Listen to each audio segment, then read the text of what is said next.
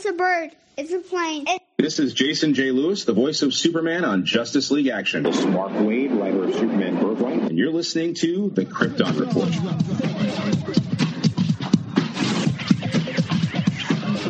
Welcome to The Krypton Report, the All Things Kryptonian podcast, where we talk about anything relating to Superman, Supergirl, Krypton, DC Comics, and TV, movies, video games, comics. I am your host, Tyler, the Superman of Blue, the Man of Tomorrow.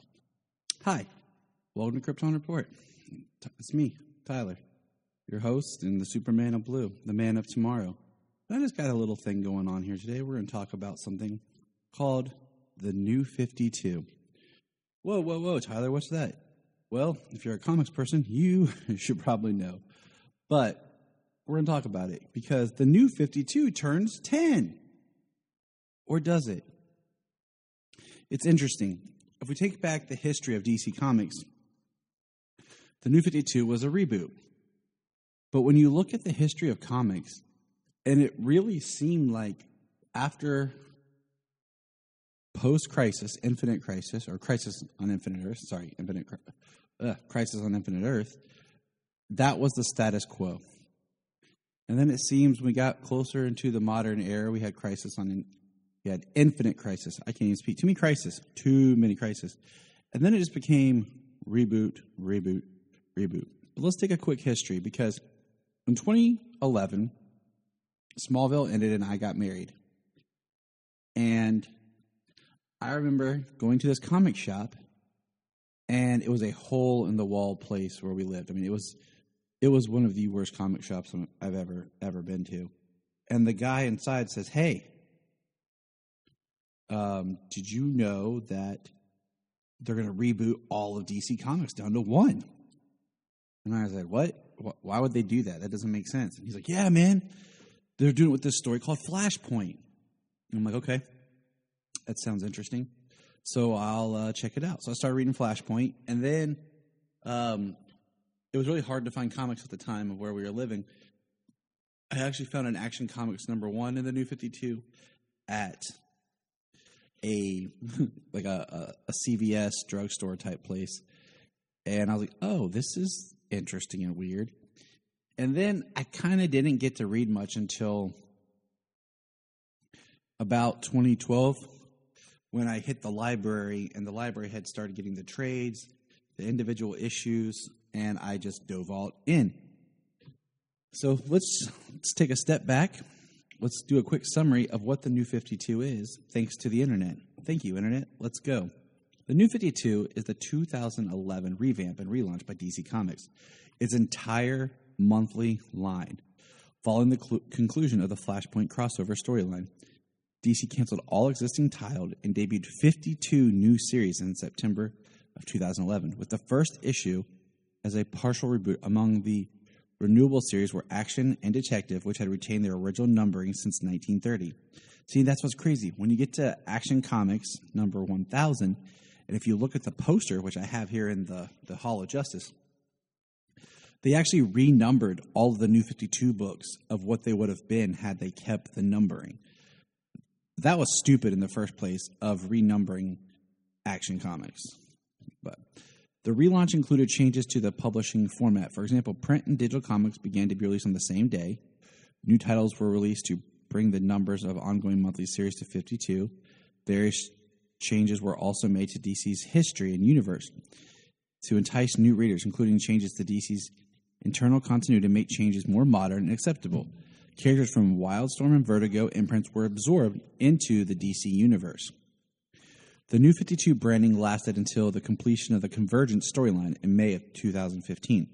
Although continuity of the New 52 continued, in June 2015, 24 new titles were launched alongside the 25 remaining titles, with several of those receiving new creative teams. In February of 26 is when it officially ended with the rebirth. And we won't go into that because it gets messy, because there was a one-shot. There was supposed to be Doomsday Clock. The New 52 was supposed to be like an Earth 52 as part of the metaverse. And then we had the Superman Reborn. But we're not going to go into all of that type of thing. What we're going to go into is what the whole thing was. Now, with the New 52, came a launch of new titles, reboots. The Justice League got that nice little condensed storyline where the book itself was like 5 years in the past compared to the other books. Now, the New 52 has a love and hate for it. A lot of our more modern shows and stuff started taking cues from the New 52 because, of course, they would, because that's what was popular at the time. And there's nothing wrong with that. There's been some cool things in the New 52, but I think the problem was when years ago, Marvel Comics did a thing where they created the Ultimate Universe. And when Marvel created the Ultimate Universe, they kept their other continuity. Now, if the New 52 had been a whole new continuity that went alongside the other continuity, and I think it might have been received better. I don't know. I mean, it's hindsight's 2020, right? And if we go back and really look, maybe we can. Now, there was excitement and there was new because, I had been a reader of comics and I read a lot of trades and self-contained stories because it was hard to find a shop. I hadn't really got into the whole digital thing because I had my smartphone, and they really weren't there for reading, as much at this time, and I didn't have a tablet yet. So it really wasn't as much of the digital time like it is now. Also, it just felt fresh, like, hey, come in, all new. But the problem with that was, like, for example, we'll go the titles, okay? Superman, for example. Everything was supposed to change, but that's not what happened. So let's look here for a second.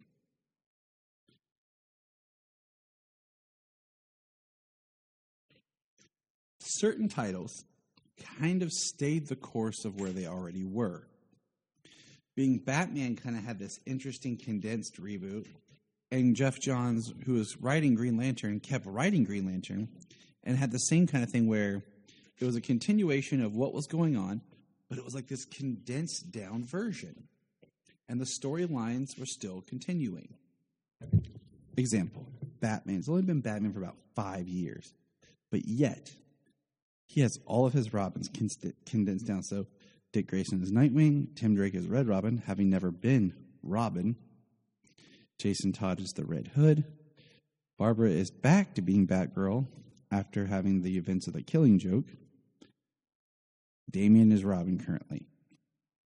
That's a lot of history. And that was part of the problem, is so many of the characters, certain things like Death in the Family, the Killing Joke, the history remained. But other things didn't, like Green Lantern, like I said, it pretty much just kept going from what it already was. But then everyone got new costumes, more edgier, more armored looking. What's funny is in the original sketch art that Jim Lee put out for the New 52, Wonder Woman has on like black pants. But that never appears in any comic. Cyborg's part of the Justice League compared to having Martian Manhunter. Of course, Superman and Batman have more armored suits and no trunks. And we've talked a lot about Superman. But in the New 52, Superman starts out just wearing a T-shirt, a cape, and like jeans. And then you find out when Brainiac attacks, he gets Kryptonian armor that recognizes his family genes and creates the symbol. And everyone's like, oh, why does Superman need armor? Blah, blah, blah. Well, you know what? Didn't bother me because it was alien. It was like his clothes from his home. So, it was kind of neat. He was wearing Kryptonian armor, but he doesn't need it technically. But, it was really had a collar and like these like cuff things, and the collar was kind of cool, but it had, very square, stiff look and had no trunks. People had the red belt to break it up, and, people hated it. And I remember the first time I saw the picture of it, and I was just kind of like, okay. Interesting. And, they took back. There was no Superman and Lois relationship. The whole New 52, they kind of were just friends and hadn't got together. And you could see where DC was trying something, but it just wasn't working the way for some readers, Some titles did great, some didn't. Superman was more, quote-unquote, edgier with his personality. And one thing they did that I liked was they did this whole month where they did the 0 year, or 0 issue, 0 month. And it was kind of like each title got one. It was like a prequel-esque to the stories. And we find out that Superman's cape now has a black S crest L symbol on the back. And it was actually his father's cape. And I really like that. And I've waited for a live action to do something similar where Jor-El takes his cape off and wraps his son in it before sending him to Earth.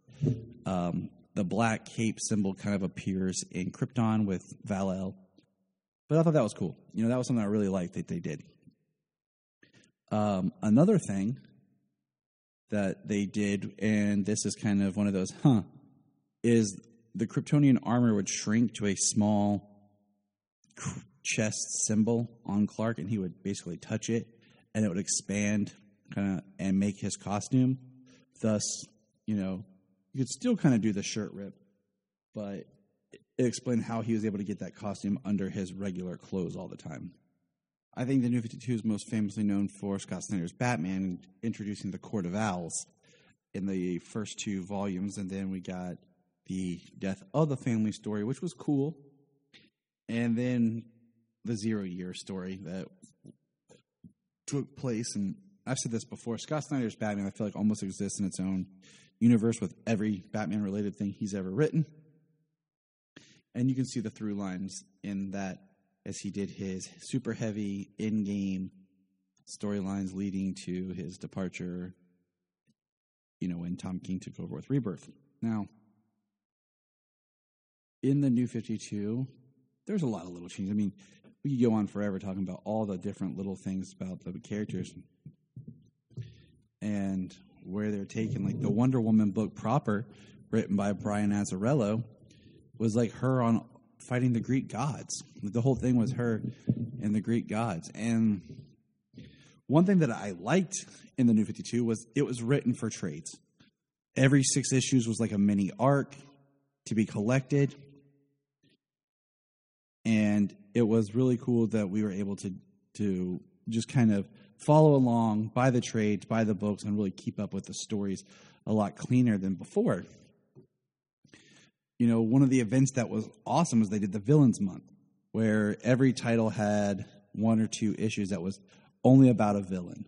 Sometimes it was the villain's like origin story, sometimes it was just a story, and that did the Forever Evil. And there were some cool things that were done with the history of each character in the Forever Evil, being Pandora's Box was actually a portal to Earth 3 and brought the Crime Syndicate, and the Crime Syndicate basically took over. And that was fun. I think the one thing about the New 52 is they tried to make it tighter, and it kind of worked. But each title was hit and miss. Characters' backstories were redone, modernized. But then the funny thing happened, where they did this like mini soft reboot towards the end, and I want to say it was about 2015. Sounds about right. Maybe even started in 2014, but I want to say it was 2015. Is just looking at the 3 bigs. It's the time where Scott Snyder did his super heavy Batman run, where Jim Gordon was Batman. Superman was depowered and went around with the Superman T-shirt and the jeans. Aquaman was made to look more like Momoa-ish. Green Arrow had a little bit of a different change up. His book did. I don't remember all the details. And then Wonder Woman became the God of War, Ares. And they called it the DCU. That's DCYOU. And it was just, and that's when they started the Batgirl Burnside too. Which was weird because, Batgirl in the New 52 started as Barbara Gordon, Gail Simones, and it was kind of, it picked up where she had her spine fixed. and was back to being Batgirl. Then all of a sudden they do this Batgirl Burnside, and she's like a 18, 19, 20-year-old young girl. And see, Black Canary was like in a rock band. And it didn't last because then, of course, in 2016, they did the Rebirth event, which, all the books that were ongoing stopped at 52, issue 52, and then Rebirth launched. And I mean, that's pretty much it. I mean, we could talk the New 52 forever, and it comes up a lot just because of the content it contains, and there's hit and miss. Like, the trades are easy to digest, they're easy to get a hold of. And there's good stuff and there's bad stuff. It's just really a per title. Flash I think, was pretty solid through its entire New 52 run. Of course, Batman being Scott Snyder and what they did with it. But even Batman was weird because they did the Batman Eternal storyline, which just seemed like they really just took a story and they just blossomed it to make it. It was supposed to go weekly for like 52 weeks or something for a year. And it was just inflated. I have every issue. I've yet to go back and reread it. I think the first couple and the last one are probably the strongest.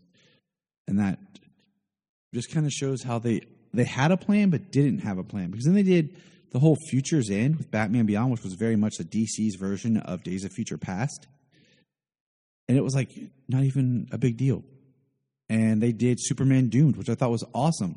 But it came and went like, whew.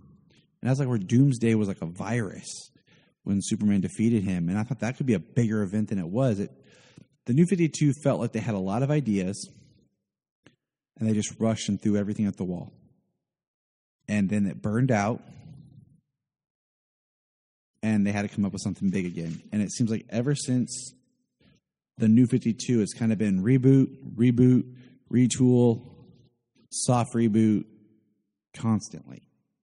And I wonder how Barry Allen stayed dead from 85 to, 06? But like I said, we could go on and on about the New 52, but we're not going to. It's just interesting to mention that here we are at the time frame of what would have been its 10th anniversary. And we've already had,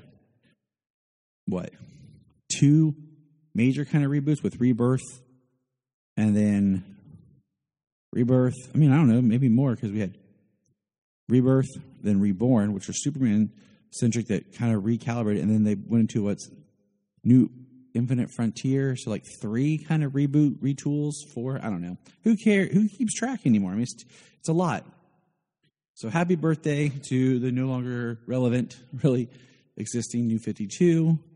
You still have your iconography everywhere, and it was a good time to be a comics reader in a lot of ways, too, just because you could jump back in. But just remember, everybody, look up in the sky.